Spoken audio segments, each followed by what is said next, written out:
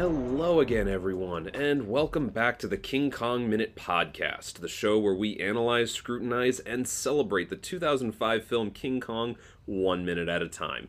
I'm Terry. And I'm Steven. And today we're going to be talking about minute number 27. This minute is going to be starting with a regretfully clear shot of one of Baxter's previous works, The Tamer, and is going to end with a shot of Hayes and Driscoll in the cages down in the hold, which is a much better scene, honestly. Oh, sorry. Uh-oh, I lost connection. Yeah. There we go.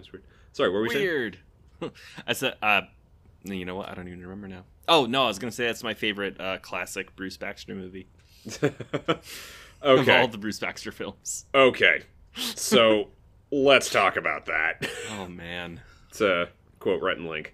All right. Yeah, no. So let's just turn. Okay. First of all, I want to talk about the fact that this man is putting up posters of himself in his own stateroom. On top of that, let's look at the desk at the bottom corner of the Tamer. That is clearly a photo of himself that he has put. It is not a photo of someone else. It is himself. Yes. And you know, like, listen, I know we're both subject to vanity a little bit. We're not exempt, but I think this is a new level of narcissism.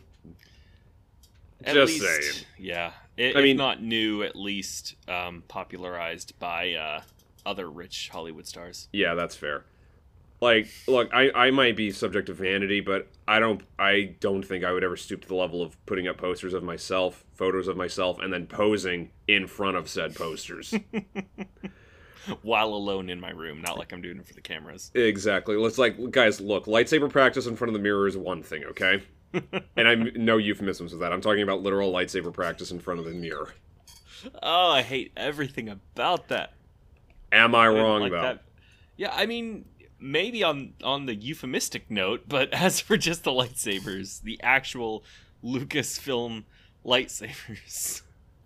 It's like, hey, look, I'll be the first one to admit that earlier in 2005, before I saw this, you would absolutely catch 10-year-old me with some of his friends in the parking lot of a TGI Fridays after having watched Revenge of the Sith at doing a 10 p.m. lightsaber battle. That's absolutely fair, and some of the best memories of my childhood were with my brothers in the backyard with lightsabers.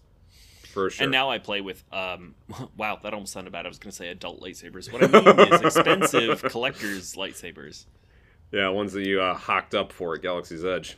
Oh, yeah. I have, oh, man, I think a prodigious 14? collection. I think it's around 14. Yeah. I lost track, but I think it's about 14. Okay, so one more thing to observe before I rip into just these the other posters. You do notice that in the other starring roles for the Tamer, it's like a bad taste in my mouth. We do see the name Maureen McKenzie right at the top there. Yep. So I have to assume that this depiction on here, I'm gonna just call it that.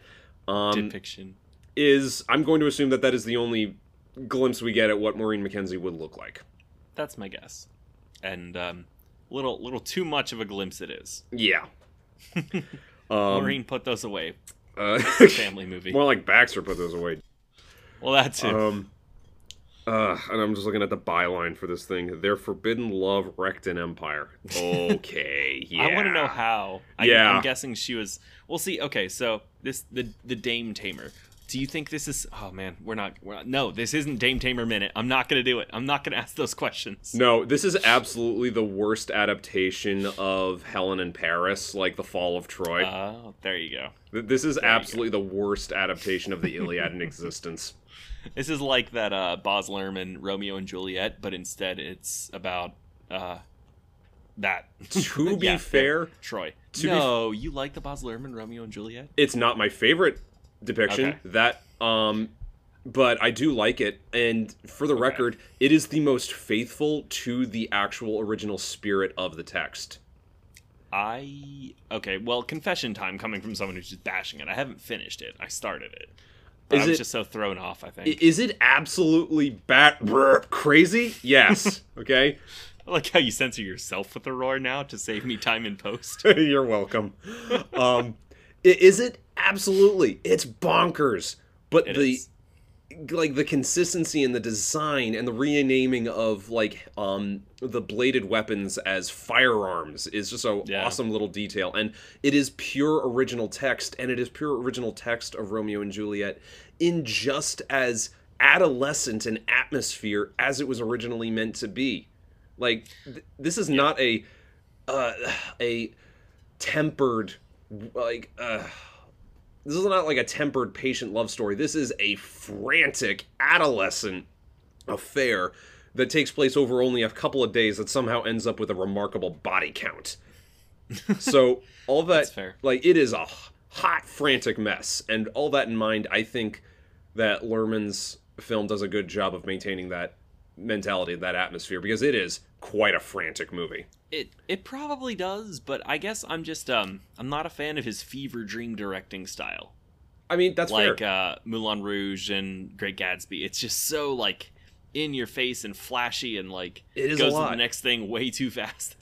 Oh yeah, no, it throws me off. Yeah, it is a lot, and if you're not like down for that kind of thing, then obviously it would put you off. I mean, for the all those three of those movies you mentioned, I honestly like them because I do like Moulin Rouge. I do. Ewan McGregor is awesome though. Of course he is. But anyway, back to this. Moulin Rouge minute. Baz Luhrmann minute. Okay, so let's just look around. Let's look at the full catalog of Bruce Baxter's greatest hits here, according to Baxter's stateroom at least. So for one, we have The Dame Tamer. The next we have Rough Trader, and the next we have Tribal Brides of the Amazon. And I quote, guys, these are all bad porn titles. Ooh. Ow, all of them. Ow, I don't like that that's true. Yeah.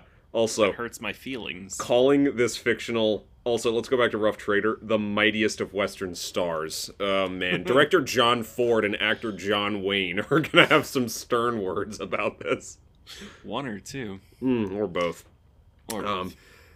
I didn't do enough digging to know if any of the other actor names listed here, if any of them are actors in reality, if they're all fictitious. Neither did I. I'm going to assume that they are all fictitious, though. Yeah. But probably named after, like, members of the film crew who made King Kong, you know, like... Almost certainly. Or family members and friends, or, hey, this one guy in VFX wanted his name there, so we did that. Mm-hmm. Yeah. So yeah, like that okay, that's my Baxter rant over. But I had to say it. No, that's fair. Like a large portion of this minute is dedicated to this. And man, this guy deserves to get taken down a peg. So even if he doesn't know it, I'm here to do it. Once again, Kyle Chandler absolutely hamming it up. Like, I love it. Good acting as favorite. bad acting. Yes, accurate. And then we have the real introduction of basically your favorite story thread of this film, right? Yeah.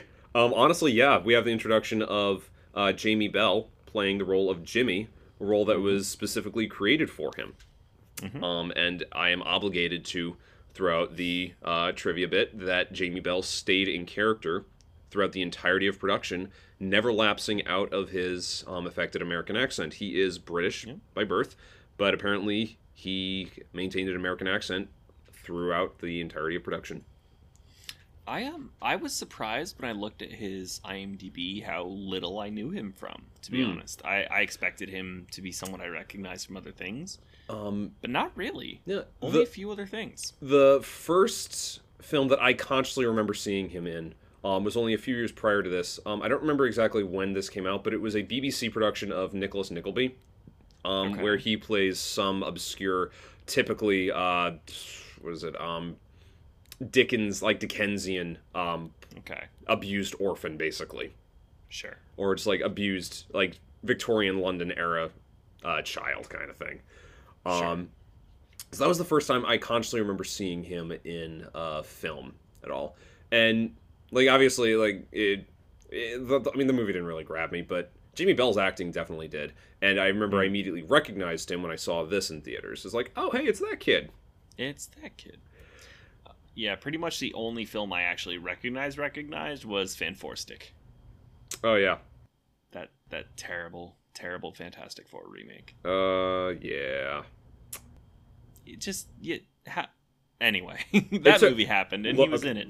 Look, as campy and problematic as the 05 and 07 Fantastic Four films were, they still had moments when you really could enjoy them. Oh, yeah. They had some soul to them. Yeah, you cannot say that about the 2015.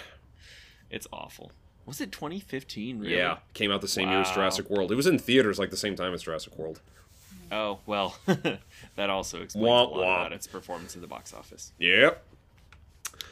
So I should have introduced this episode as one lamb's brains and walnut sauce minute at a time.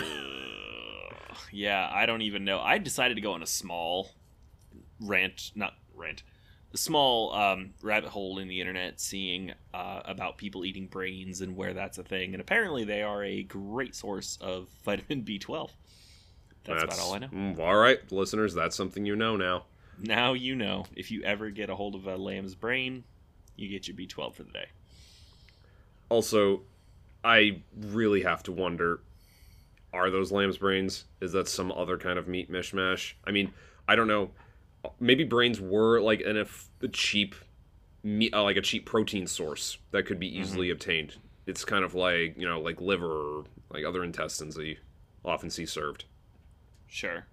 Well, I do know, the one thing I saw online, it was like, as Americans, we've kind of lost the culture of using all of an animal's parts to, in your meals. Yeah. Not that I am advocating eating brains, nor am I not advocating it. I haven't looked into it enough. It just seems a little gross. Yeah, hey, who knows? Maybe it's not Indiana Jones minute, but maybe chilled monkey brains are a real treat. Who knows? I brought that. I put that on my notes too. That's what it reminded me of. So. We'll never know. I mean, hey, maybe properly prepared, it could be something. I don't know. I just don't know anyone who's willing to try. Sure. So Hayes comes down, asks Jimmy if he has run the ropes up to the deck like he asked him to, and he said, I'm doing it right now. And that's when Hayes basically catches Jimmy pickpocketing Jack Driscoll's fountain pen. So I decided to look up how much a pen like that would cost in 33. It was kind of difficult, but apparently somewhere in the $5 to $7 range, which today would be $100 to $150. Yeah, which is I've seen pens that run that much. So yeah. So for fountain pens, I mean, Jimmy. Oh yeah. There we go. Was essentially stealing quite a bit from Driscoll here. Yeah, by trying to get that pen away from him. Like that. Stealing quite a bit anytime, regardless of, like, Depression era. Right. And of course, Hayes is the father figure there to Jimmy, so... Yeah. I do have... Sorry, go ahead. No, I was just about to say he launches into a backstory for Jimmy, but if you have something else to say. No, I was just going to say I have more that I could say about this next time, considering that's the minute that actually covers the full explanation, but all I'll say is... Some people were criticizing Hayes' exposition on Jimmy here as being oddly placed or kind of clunky, but I have to disagree. Okay. All I'll say right now is, as it becomes very clear, Hayes is the closest thing to a father figure that Jimmy has. And much like a parent would after a child's wrongdoing, would try to offer some kind of explanation. Right. And which is fair. Yep, that's what we see. And that is where I'll cut it for this minute, because I do want to save it for the next time. I forgot I did have one more note. When it does trail away from Baxter back to Jack writing in the cell, firstly, actually, you might have answered the question, was he using did he bring a typewriter? Was he using Carl's? But I think yesterday you might have answered that question. And then the other thing I had was, none of that cargo is secure. Nope. None of it. It's all going to fall over. Yeah. Probably onto Jack. Yeah, well, it really makes me wonder. It's a miracle that all of that chloroform didn't just shatter on a rogue wave and cause some severe problems for the entire crew. Put the whole crew to sleep. Yeah. Apparently, according to I mean, Anglehorn. That amount, that prolonged exposure, I suppose. Yeah, yeah, it very well could have. And at the very least, it would impair judgment severely. I bet that stain would be unremovable. Oof. Sick bird. What was it though? No, it wasn't. Don't give me that credit. I don't deserve that. Trust me, when it's a sick burn, you'll know. All right. I don't know. I guess that's all I got for this minute. Can you come back tomorrow, Terry? Yeah, I think I can manage. Beautiful. Then I won't be alone. Yeah. For now.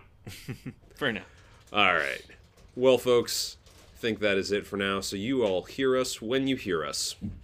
On the next episode of the King Kong Dame Minute. Tamer Minute. I refuse. All right.